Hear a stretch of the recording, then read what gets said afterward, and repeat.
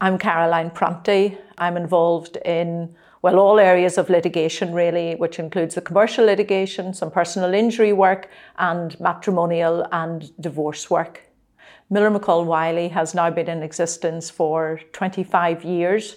We pride ourselves in being a vibrant, modern firm with really top-class lawyers, and the partners make sure that in our teams, we all work very collegiately together so that really our clients get the benefit of all our expertise, that we look at our business from what our clients want as opposed to what we think they want. We have a very strong matrimonial and family team, which also encompasses some education law. There are 3 lawyers in the matrimonial team, and all with their own areas of expertise.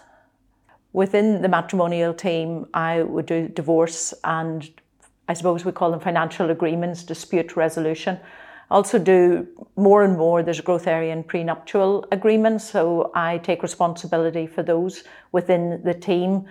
And I suppose with my experience in litigation, I do become involved in some of the higher net worth matrimonial cases just in relation to the finances, because I've experience from my commercial litigation work in terms of finances and companies, properties, commercial properties. And what I don't know, I can easily pull in team members from the other departments who have the expertise to help us. In Miller McCall Wiley, our challenge is to make everybody feel at ease and make sure we provide the service that our client is expecting. Obviously, our clients are very diverse and people behave in different ways when their marriage breaks down or have family issues. The most important thing, I suppose, is giving the good advice, is keeping matters confidential, and then working out with our client by our side how we best represent them and how we can get a solution to what it is that is in dispute.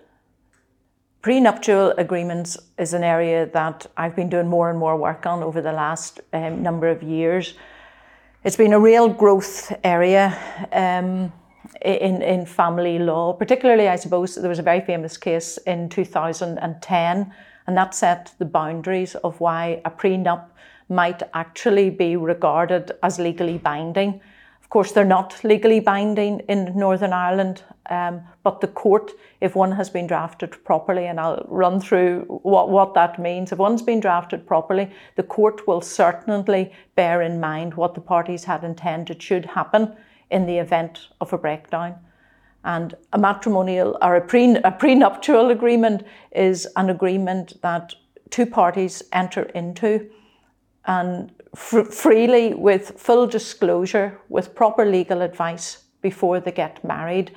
And I would always recommend to my clients that that agreement is signed at least 21 days before the date of the marriage. In fact, it's far better if couples are talking about prenuptial agreement. It's all very unromantic, but couples really who are going to get married, particularly even in second marriages, should be talking and sharing their ideas in a prenuptial, because in the event that somebody challenges the prenuptial agreement when the marriage breaks down, the court will look at what was done at the time of the preparation of the agreement.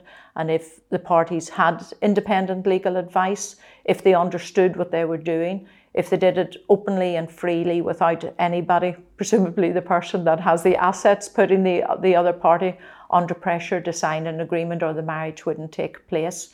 But I have to say I've had a number of cases now where the courts have looked at the prenuptial agreements and have made comments. It really is a growth area. And I suppose traditionally, or in the tabloids, we see about the Kardashians, or I don't know, Catherine Zeta-Jones or whoever, who have done their prenups. But actually we do them in the office for somebody maybe who is getting married and owns their house and just wants to make proper financial provision in the event that the marriage doesn't work out.